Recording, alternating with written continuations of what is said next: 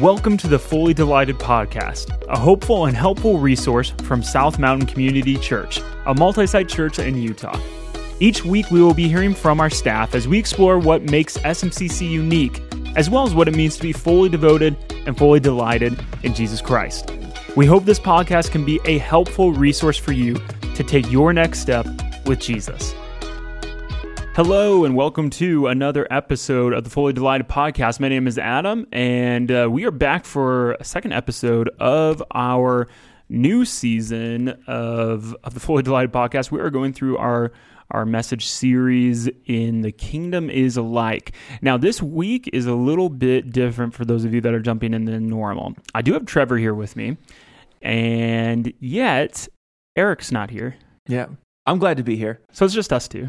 Yeah. No, there's a third. There's There's always three. Yeah, we can't do this without three. Yeah, where two or three are gathered. That's why. So minimum of two, optimal is three. So I didn't realize that Jesus was talking about podcasting. In that regard. Okay. Yep. So we got Kyle here, Kyle Henderson from our South Jordan campus, our campus pastor. Yeah. Hey guys, it's great to be back. Yeah. So you've been on one or two. I've been on a few times. Yeah. I've hosted. I've sat in your seat. I've been opposite Eric. I think I was opposite Paul one time. Yeah.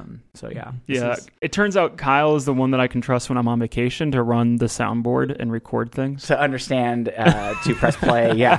I am the only one here who can do that. Yeah. Honestly, So that's more of a knock at Eric, who is our age. He's a young buck, but he's the most technologically unsavvy. He's not very person. No, not at all. Actually, I think Trevor's got him beat. Yeah, well, Trevor definitely does. I appreciate that. Yeah, this little thing right next to me with all the knobs and lights. I don't know how to work that, but but I'll take what you're giving to me. Yeah. So, we've got three of us here. We got Kyle, we got Trev, we got me here today, and we're looking at week 2. And man, I've been enjoying this series so far. And I don't know if our listeners are partaking in this or not, but I'm a person that likes structure. That's just I'm a boring vanilla kind of guy. So I do like the reading plan that we have with the small group, the devotional guide, all those things. Like, I think it's been really helpful for me. It's good to have structure. Well, I will say too, and I've been meaning to say this to you, Trevor, so I'm going to say it now. But those that don't know, Trevor's role as a teaching and discipleship pastor, wrote the content, and him and Eric write the messages, but wrote the content for this not only devotional guide, but this small group material. And I'm a small group leader, and my group is enjoying it. We are loving and are excited for even next week, which is, not to spoil anything for those who haven't had group this week yet, but is the meal week. And so you have to share a meal together. So, and origin stories. Yeah, origin stories. So I prepped my group for it, and I was like, guys, we're going to... So last night we did the prompt of highs and lows. A little bit hesitant to get involved. And so I was like, okay, this is good practice, because next week...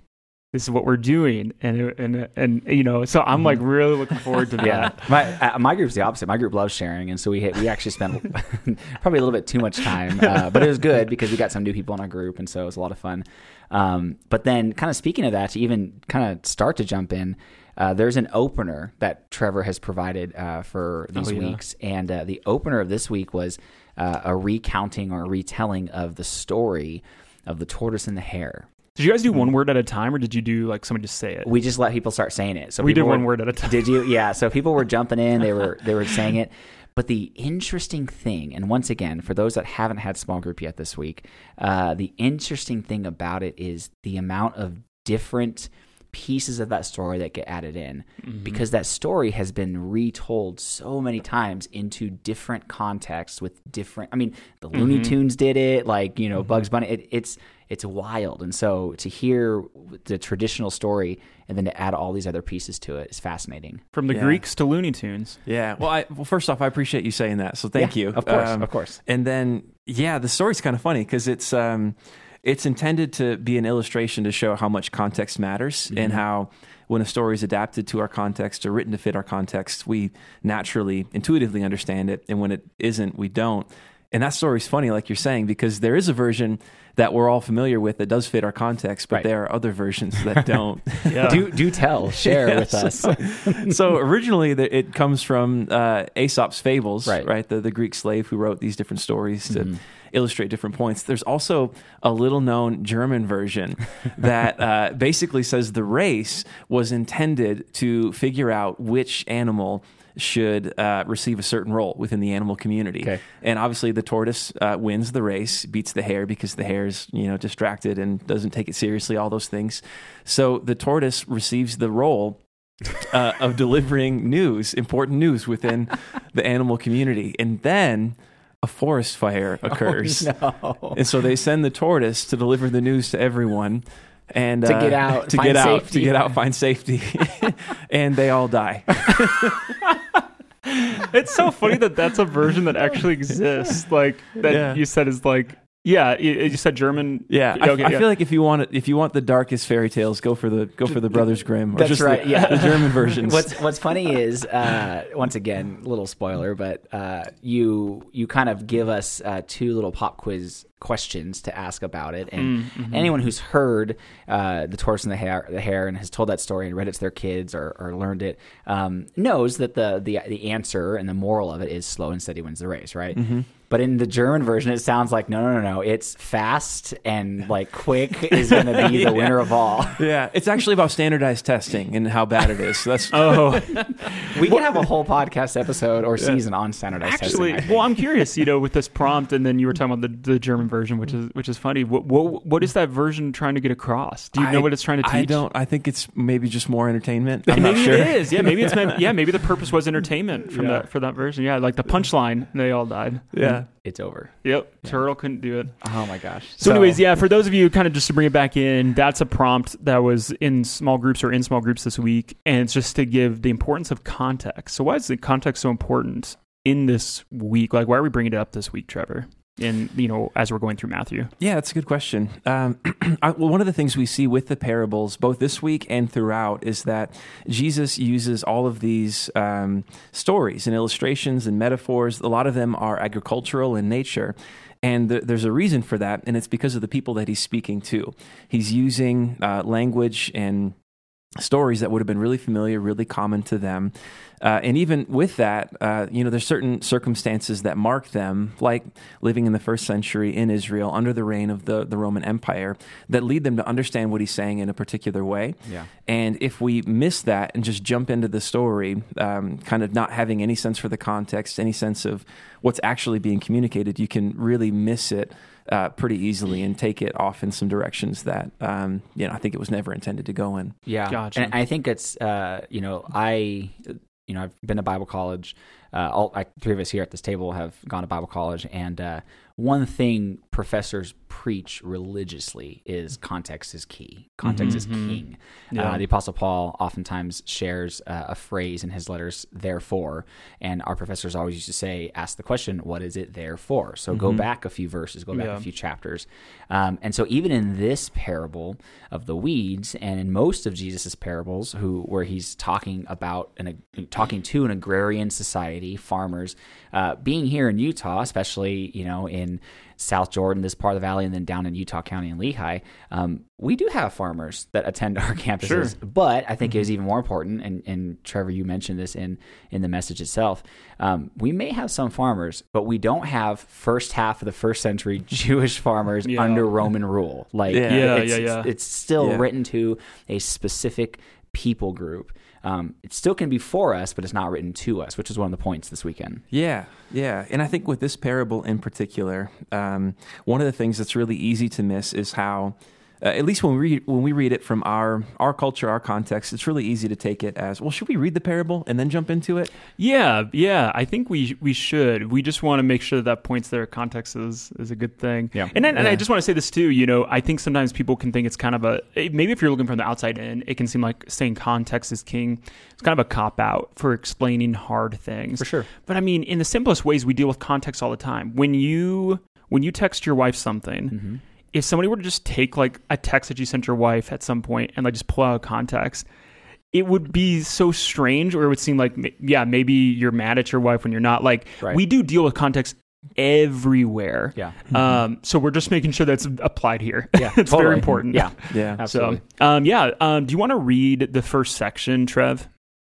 Yeah, yep. So Matthew chapter 13, picking it up at verse 24. This is where Jesus tells the parable, and then afterwards we'll get to the explanation. But this is just the story itself. So verse 24, Jesus told them another parable. The kingdom of heaven is like a man who sowed good seed in his field. But while everyone was sleeping, his enemy came and sowed weeds among the wheat and went away. When the wheat sprouted and formed heads, then the weeds also appeared. The owner's servants came to him and said, "Sir, didn't you sow good seed in your field? Where then did the weeds come from?" "An enemy did this," he replied. The servants asked him, "Do you want us to go and pull them up?" "No," he answered, "because while you are pulling the weeds, you may root up the wheat with them.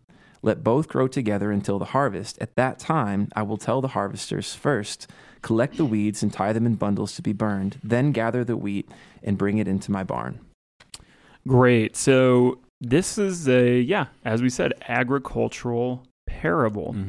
And I'll admit, this is not a super easy, off-the-cuff parable to explore. I think there's a lot that we can dive into on this. So, This actually was something that happened from time to time. Obviously, I don't think it was too widespread. Otherwise, that's just turning the agricultural society into a bucket of crabs. Right. But it happened from time to time. And the particular weed that was sown was identical to wheat when it was growing up until it reached a certain part in the kind of maturation process. So they said when the wheat sprouted and formed heads, then the weeds also appeared. So until that point, they thought it was just wheat. They thought it was wheat. They didn't know. Oh, that's good. That's good context. Well, one thing that my wife said at small group too, my wife, and this is not an exaggeration. My wife has, I think, over 50 plants, 50 plants at our house. She loves plants, and she says she has experience where she's trying to sprout things from seed, and she has these like lights that she puts them under and blah, blah, blah. And sometimes there's ones that look like they're way smaller than the other, and so she'll go to she's done this before. She's gone to pick out the smaller one that's next to a larger one, and some of those roots are like, as she's pointed out, they're pulling out the roots of the plant that she wants to keep. She said, I've literally seen this firsthand before. As you're pulling one, they're somehow intertwined even below the soil, and you can then kind of ruin the progress you've made with one of the other plants. So she's like, I've seen this a few times firsthand. She did. Yeah. She actually told my wife one time she saw a small one sprouting in a plant we have, and she was like, "Hey, Kirsty, you might want to take that one out because it's definitely going to start taking the nutrients and killing the other one." And I was like, "It's so small. Why would it? Why would did it do work? That?" Well, it's still alive, so okay, it good. did work. Okay, well that's good. So we're not. You guys aren't green thumbs, are you? Heck no, I'm not. Nah, I do like spider plants because they're so easy to keep alive. Yeah, there's some that are. Yeah. But so going back to the passage, that is very fascinating to know that this particular weed, even for someone who is very knowledgeable about farming and about this type of wheat, there would be no way to know until the sprouting happened. And so this whole time you're thinking, man, this is a good looking, crop. It's going to be a good year. And then boom, all of a sudden it's, ooh, wait a minute. That's the bad stuff. Yeah. So that's fascinating. Yeah. Yeah. So where do we go from here with this? What are some important takeaways from this, just reading this? Probably maybe jump into the second half and then get the explanation and then really start picking it apart. Yeah, let's do it, good? because I feel like there's a ton to talk about, but let's read that kind of second section, because it's kind of almost like there's like an interlude here where they kind of go back to it in Matthew at a later point. Yeah, Jesus keeps telling, he tells a couple of more parables, the parable of the mustard seed and the yeast, what we're going to be talking about the next couple of weeks on Sundays. And then the disciples get an opportunity to talk with him. And Kyle, do you want to take that part? Yeah, I'll start this. So Matthew chapter 13, reading from the NIV, starting in verse 36, it says, "Then he left the crowd," meaning Jesus, "and he went into the house. His disciples came to him and said, 'Explain to us the parable of the weeds in the field.'" Can we act this out? Well, I'm gonna stop right there real quick, because I got to teach this weekend at South Jordan, and I really tried to ham this up, because even in the small group discussion, and I want to kind of maybe share a little bit later about these small groups and how ours went, specifically mine and yours, Adam, talking about this passage. But it's fascinating because so often Jesus' parables can be confusing, especially for someone like us who's not in that current context. And then in the small group discussion we talked about, but when Jesus like explains it, that's it. Like that's what the answer is. But when he doesn't explain it, then we can begin to like use contextual clues and infer. And in this situation, Jesus has to explain it. But I just I'm envisioning the disciples. Jesus is telling this parable, and they're like leaning back, like, yeah. They're making sure everyone's paying attention. Yeah. They're thinking, yeah, we know this. Like, John over there, he looks confused. Jesus is explaining this, and they're like hot stuff because they know Jesus, they love Jesus, they've spent intimate time with Jesus, and then they get away and they lean in and they're like, hey, so just so everyone's clear, what did you mean, Jesus? Like, I got it, but why don't you share with everyone else what you meant? Even the disciples were confused about this specific parable. So if you, as a reader, are confused, that is okay. You're in pretty good company because the people who were literally knew the agrarian society, knew what Jesus was saying, laughed at his inside jokes, were confused. Yeah. And so they go into this house, they have some time and a moment with Jesus, and they say, hey, you told this parable about the weeds. Can you please explain it to us? Right. What were you talking about? And then in verse 37, Jesus answers, the one who sowed the good seed is the Son of Man. The field is the world, and the good seed stands for the people of the kingdom. The weeds are the people of the evil one, and the enemy who sows them is the devil. The harvest is the end of the age, and the harvesters are the angels. So Jesus is naming all the characters, giving them all roles in what he is talking about. And then he begins to explain what each of those characters does. As the weeds are pulled up and burned in the fire, so it will be at the end of the age. The Son of Man will send out his angels, and they will weed out of his kingdom everything that causes sin and all who do evil. They will throw them into the blazing furnace, where there will be weeping and gnashing of teeth. Then the righteous will shine like the sun in the kingdom of their Father. Whoever has ears, let them hear. Yeah. There's some interesting things in all of this. And you and I, Kyle, have good context because we just had small group last night. Right. Our group was looking at, it's something that we, I think, hear at different points in the Bible, the gnashing of teeth. I always thought that was a way of saying maybe suffering. It's not.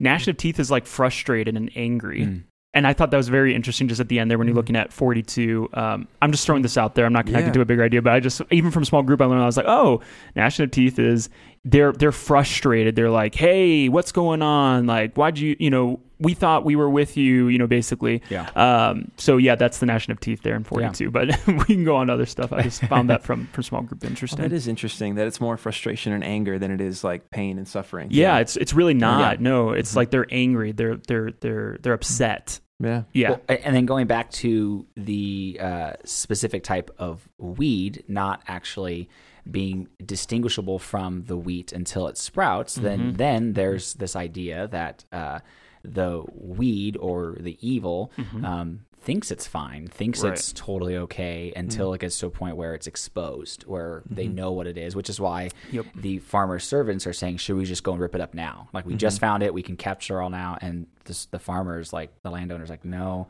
you'll end up taking the good stuff away with the bad stuff. Wait till we're ready to harvest everything, and then we can separate it.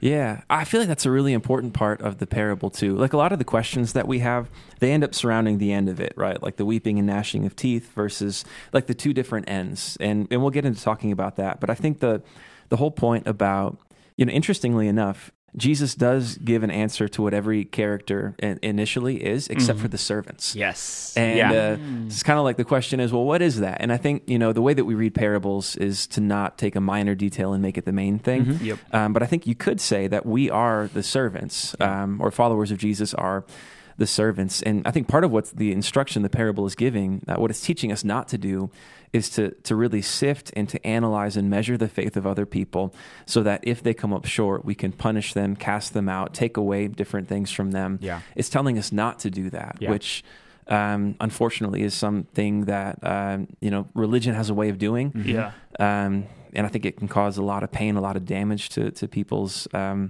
like the parable says, it can uproot the wheat. Yeah. And Trevor, on the way into work, I was listening to the message that you preached at Draper, which, shameless plug, we do have another podcast, which is our Messages podcast. You can go find that and listen to that in the car like I do.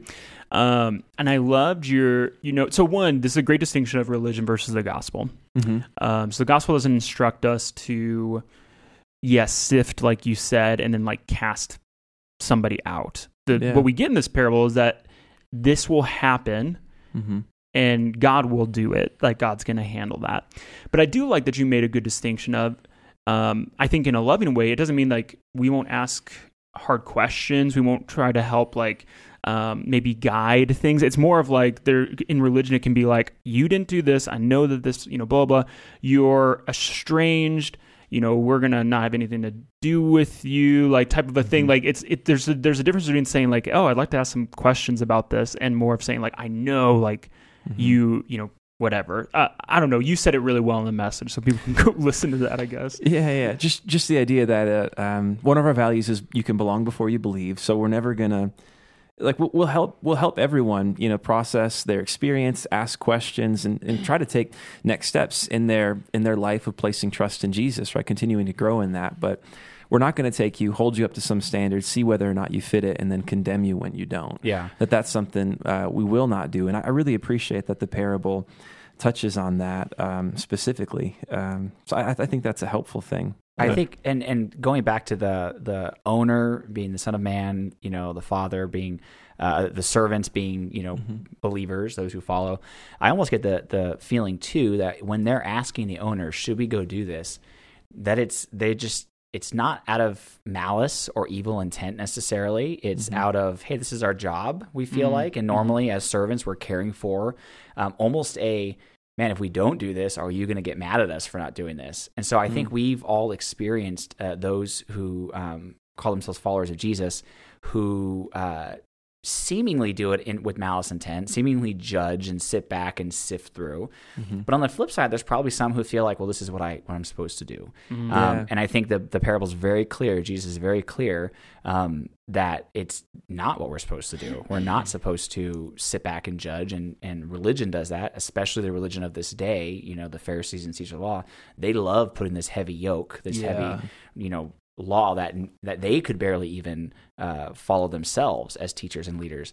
And so I think there's this tension of, we can all think of the bad examples of people who are just judgmental and do it all in the name of Jesus.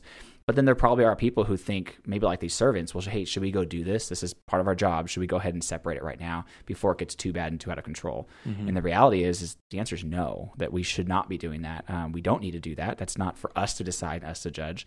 And later on, towards the end, Jesus says the Son of Man is going to send out his angels, and they will weed out his kingdom. And so there's a different person. The Father is the only one who can separate the wheat and the weeds. And we just get to love people and to share the truth of this gospel, which is the difference between gospel and religion. So absolutely. Yeah, I loved even some insight from my small group again last night, a little bit going off of that, Kyle, is that one of the things that this parable is helping show us this is a very personal level. So we could look at this from all different levels, very macro level, but on a personal level, one of the insights that one of our group members had was, sometimes we can get so burdened by looking out at the world and seeing evil and being like, oh my gosh, like, get really distraught by everything that's going on. And what this parable is also saying is like, the weed and the wheat are intertwined right now, and that's how the world we live in is. And I don't necessarily have to lose sleep thinking like, what's going to happen with evil and how's this going to progress? And am I not doing enough? Like, am I letting this go on? It's kind of like, no, like I do know the end point. I don't kind of know the in between, but I do know the end point is that this will be handled. Yeah. And so I don't want people to think that then the other extreme is like, oh, it just means you don't do anything. But if you're like staying awake at night and thinking about, UFOs being shot down by jets right now, or whatever, like you can know, like there is the end point is already determined in terms of evil. Yeah. I think that's really where context comes in an important place within this parable, because I think within our context, it's really easy to jump to the end to see the mentions of judgment, of the weeds being kind of taken and thrown to a place where there's weeping and gnashing of teeth and being like, oh, how horrible. I don't ever want to experience anything like that. And can miss that contextually, Jesus is speaking to people who are living in oppression, trapped in their oppression, living under the cruel reign of the Roman Empire with no ability to get out of it. And so really, this is a promise that one day the evil that is around you, the evil that is over you, that one day it will be dealt with and handled, and it will never impact you again. So in that regard, when we understand that context, we see how the parable is actually good news. It's a promise that gives them hope that one day all evil will be dealt with. Yeah. And I think, so in the message this weekend, we got to open up to allow and add some context to talk about our fascination with evil here and now, and specifically in the realm of true crime. Now, Trevor loves true crime, loves podcasts. To a certain extent. I love it when I'm listening. Right. And then there's like an emotional hangover after. For sure. And I mentioned, I'm not that big into true crime. My wife is, and I think probably 3/4 of the people who attend SMCC are. And it's a very, big just fascination. It's a genre right now. It's a genre. But I mentioned what the reality of it is. It's not even just like the last 10 years. This has been a fascination with humanity for a long time, even just as recently as, 19, 20 years ago. I shared a story. My father-in-law, who passed away suddenly in 2019, probably still to this day is the most loving, big-hearted, kindest person I've ever known and been led by. He and my mother-in-law, my wife jokes about how she wasn't allowed to watch Smurfs growing up in their household. So they had a very kind of tight rein on what they could watch. Like one day brings home Helter Skelter, which IMDb says is a slasher/drama, unrated 3-hour movie about the rise of Charles Manson. Like, so even 20 years ago, like we were still very fascinated with that type of genre, true crime and things. But we mentioned this in our message, that there is some satisfaction that comes with knowing, did they get the proper judgment? Did they get caught? Are they being punished? Are they in jail? And so to your extent, the context, the people who are hearing this are under oppression, not just by religion, but they're under oppression by an actual government. And Jesus is saying the scales will be balanced. Like the people who are hurting you, they will get their just desserts. And so this would have been a message of hope, not of, oh my gosh, I don't want to be weeping and gnashing my teeth, but of things will be righted. And so that's, once again, an important contextual clue to understand as we read this together, because you're right. Oftentimes we're eager to jump to the end to find out, and then we might find some satisfaction with, you know what, Adam, to your point, there's evil in the world, but they're going to get their stuff. No, that's not what Jesus is wanting us to walk away in this point. Not we can just sit back and they're going to get their just desserts. And it's also not we need to go around and start judging people and coercing them or convincing them or encouraging them or whatever to turn. I mean, there's a fine balance and tension between those two extremes. Yeah. I think when it comes to the evil around us, the evil over us, that's really where the parable speaks hope and is good news. And then additionally, there's a really interesting line at the end where, Jesus says, then the righteous will shine like the sun in the kingdom of their Father. And what we really tried to, I think, put a lot of emphasis in the message this past Sunday is that the only way this can happen, first off, the Bible is also very clear about this reality that evil is not just something that's around us, but it's also in us. That's something that I think is fairly evident. And that's a hard pill to swallow, especially if you're someone who is not, connected to or wanting to be led by Jesus, or still kind of investigating, asking those questions.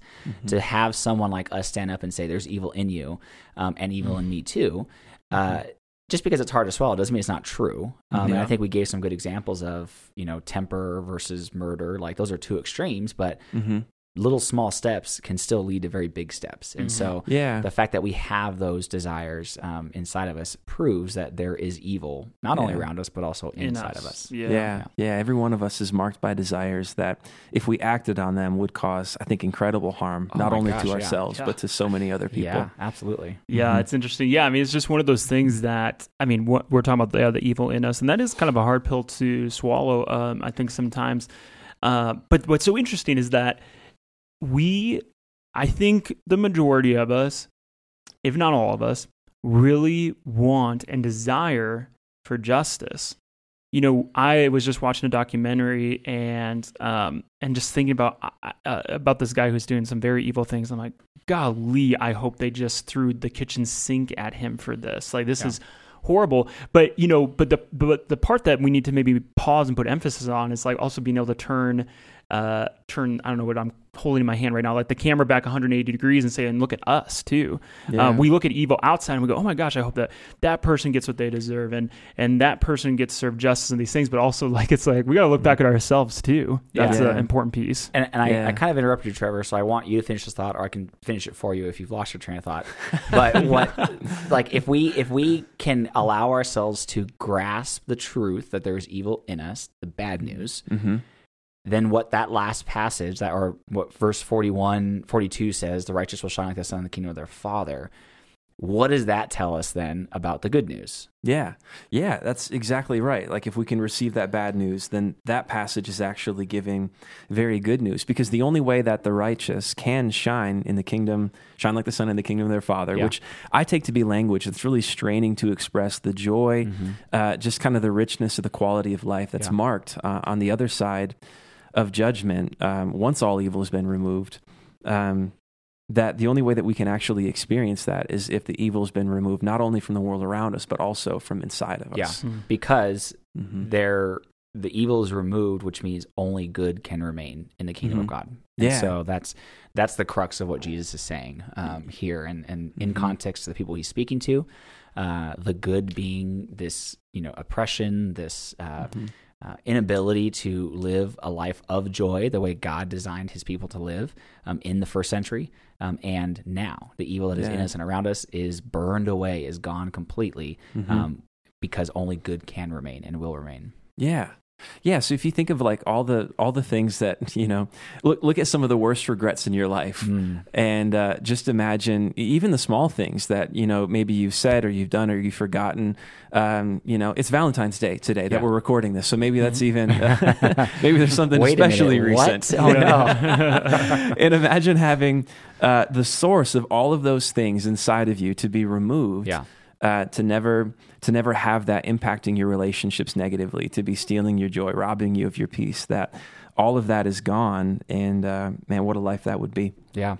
I've got kind of a spicy question, and I posed it to my small group too. And I think that people do listen probably to this podcast to just get a little bit more. These answers are probably going to be speculative, I don't know, conjecture, whatever you want to call it, of trying to figure this out. But I was drawn towards, in this parable, verses 29 and 30. And just, I don't know if I'm trying to think into it too much, but I'll read it for our audience again and just ask the question. So this is the part of the parable where they're realizing that there are weeds with the wheat, and the farmer is asked a question. The servants are saying, hey, should we pull up the weeds right now? Like, we know these are weeds now. The wheat has sprouted. The weeds are here. Should we pull them up? And in verse 29, the farmer says, no, because while you are pulling up the weeds, you may uproot the wheat with them. Let both grow together until the harvest. At that time, I will tell the harvesters, first collect the weeds and tie them in bundles to be burned, and then gather the wheat to bring it into my barn.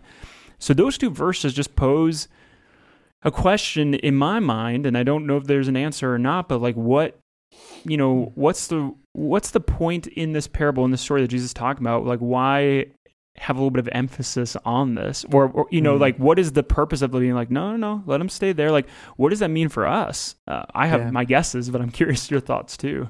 Yeah. I think on the one hand, he's answering the question, I was actually talking with Eric in the kind of prep for this message, and he had this thought that one key part of it is that Jesus is answering the question, if the kingdom is here now, why does evil still persist? Yeah. why is it still here? And he's answering that question and also saying that at one point the kingdom will be fully established, and at that point all evil will be eradicated. But in the time being, it'll still be present. Yeah, I wonder too, because this got brought up into to our group last night as well, and someone had a very interesting thought that made a lot of sense, and whether it's contextually true or we can pull it out and apply it to our lives today. Certainly here, one of the commentaries I read is that this isn't talking about church discipline not being allowed, or the ability to help correct someone and bring someone back into right relationship with church community. The Apostle Paul mentions what to do in those situations in his letters, in the epistles, and so it's not hey, just let them keep doing what they're doing, let them keep wreaking havoc and destroying community. That's not what it's saying. But someone brought up in our group that let's say there is someone within our church community who would be considered a weed. Once again, that's not for us to decide, but let's just bring this into context.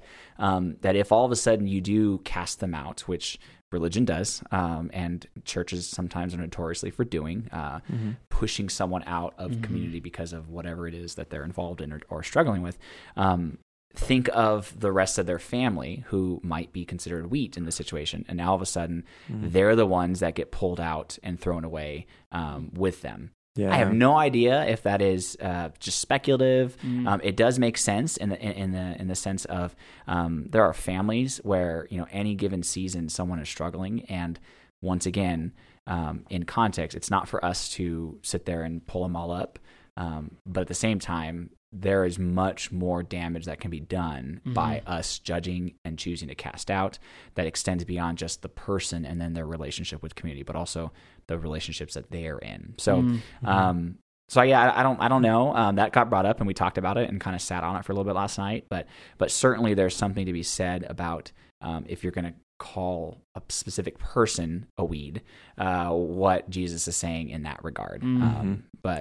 So to kind of dovetail off that, even just quickly, my wife had brought up in small group that a commentator had mentioned there could be emphasis on the wheat and the weeds being intertwined in that that in the church, big C church, that there are weeds, and sometimes it's kind of hard to tell, like, oh my goodness, like what's going on here now? They're intertwined, that will get sorted out. But even in the church, big C church, there's weeds there, and they're intertwined with the wheat. Yeah, that's good. I like that you mentioned church discipline too, because I think, there are examples within religion. The Inquisition is probably like the worst example of this. Yeah. Yep. And we try to be clear in the message, I think, with our language, that to sift, to really separate what the parable's getting at is to scrutinize someone's faith, hold it up to a standard to see if it measures up or not, and then to cast them out, condemn them, punish them if it doesn't. And that's not what church discipline is. That's something else entirely. Yep. And perhaps I should have kind of gone a little bit deeper into that, because you hear church discipline, you think of all the things, like you said, the Inquisition, things like that.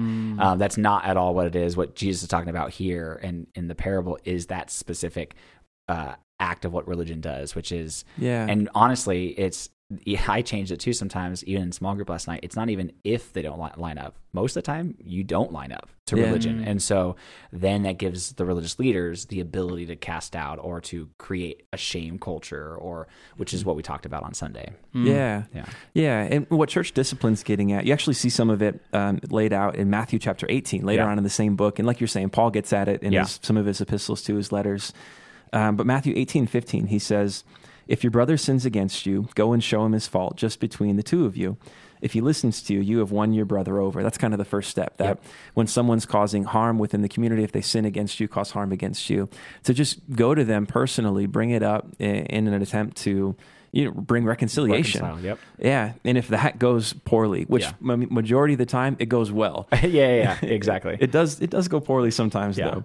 But if he will not listen, take one or two others along, so that every matter may be established by the testimony of 2 or 3 witnesses. So the idea is that you come along with some other people who are more objective to it and can kind of serve as mediators. Yeah, don't bring your best buddies who are going to side with you. Yeah. Like find people who love you both and care for you both, who can hear all sides of it and then help make a decision. Yeah, and I think, that's great. And I think sometimes, or at least what Paul gets into is that this is where like pastors and elders can serve a good role in being that.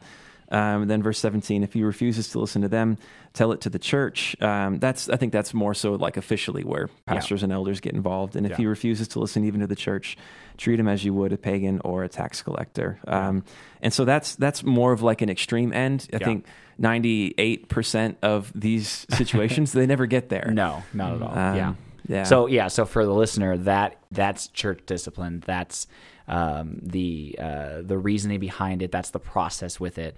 And so when I mentioned that from this commentary that I read, this isn't saying just ignore that, because obviously, 5 chapters later, we see Jesus kind of break that down. This has nothing to do with that. We still want reconciliation. We still want healthy community in our communities.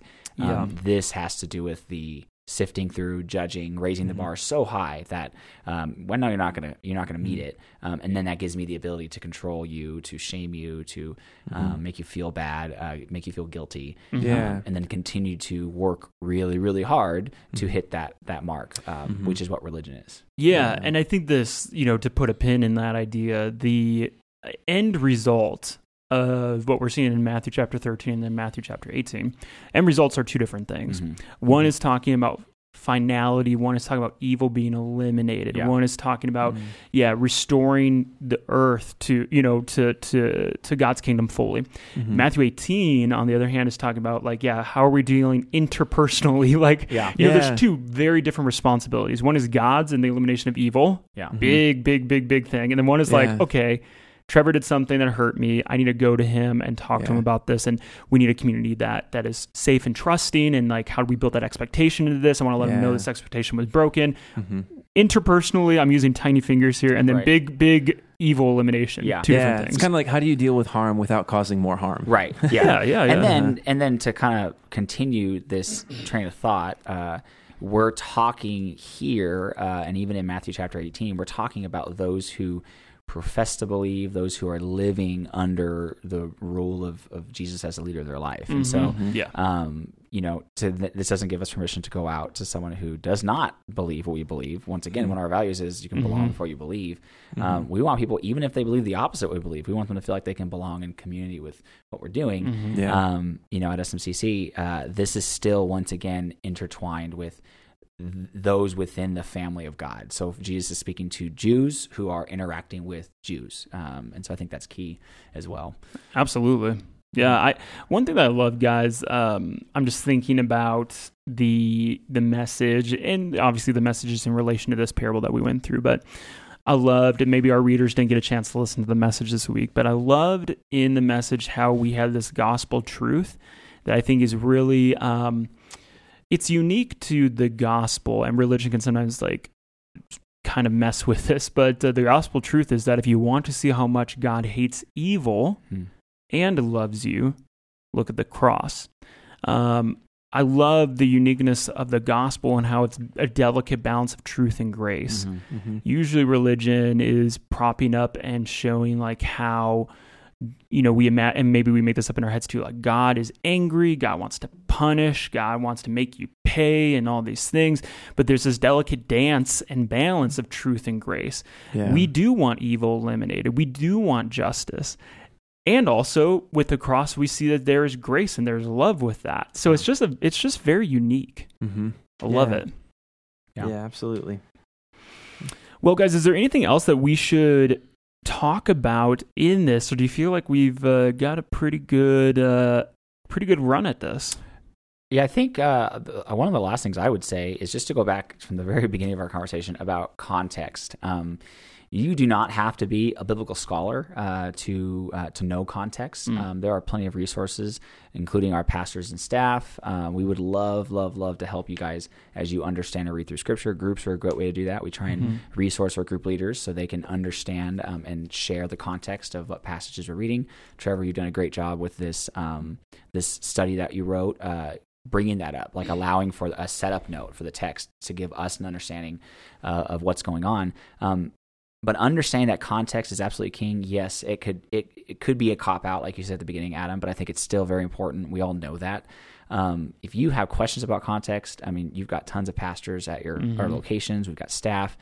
We've got resources that we'd want to help you as you begin to dive deeper and to ask these types of questions. Because Jesus' parables can absolutely be confusing at times. And even when he gives the explanation, we could, not being in that contextual society, we could have a hard time understanding it, even with the Son of Man literally saying what he means. So, man, if you can wrap your mind around context, you will begin to understand more and more of the gospel, and begin to understand more and more of what Jesus taught when he lived on this earth. Yeah. Anything else you want to add, Trevor? No, I feel like we've harvested all we can out of this parable. We've separated the wheat and the weeds. That's right. Great. Excellent. Well, thank you all for listening. It's funny. I thought at the intro, I never explained like why Eric isn't here today. Eric's traveling with Mike Bell, our Draper campus pastor, to do some leadership training and stuff, some good stuff with, and I know it's with Henry Cloud, at least Dr. Henry Cloud, and I think Dr. John Townsend is there too. Yeah, we know that because Eric has sent us pictures. He has. Dropping a little... he sent me a picture. Oh, look who I'm with right now. Yeah. Yeah, it's a fun time. You know what? We're here together, Trevor and Adam. Yeah, we're and having Kyle. A good time. We That's don't care right. where they are right now. That's right. Yeah. Anyway, so yeah, I believe as far as I know, Eric will be back next week. And we'll continue on. If you're listening, maybe you might get from this, being in a small group is a great place to understand these things more and with other people. And man, hopefully you're joining us on Sundays and being a part of this series leading up to Easter. So thank you all for being here today, and we will see you again next week.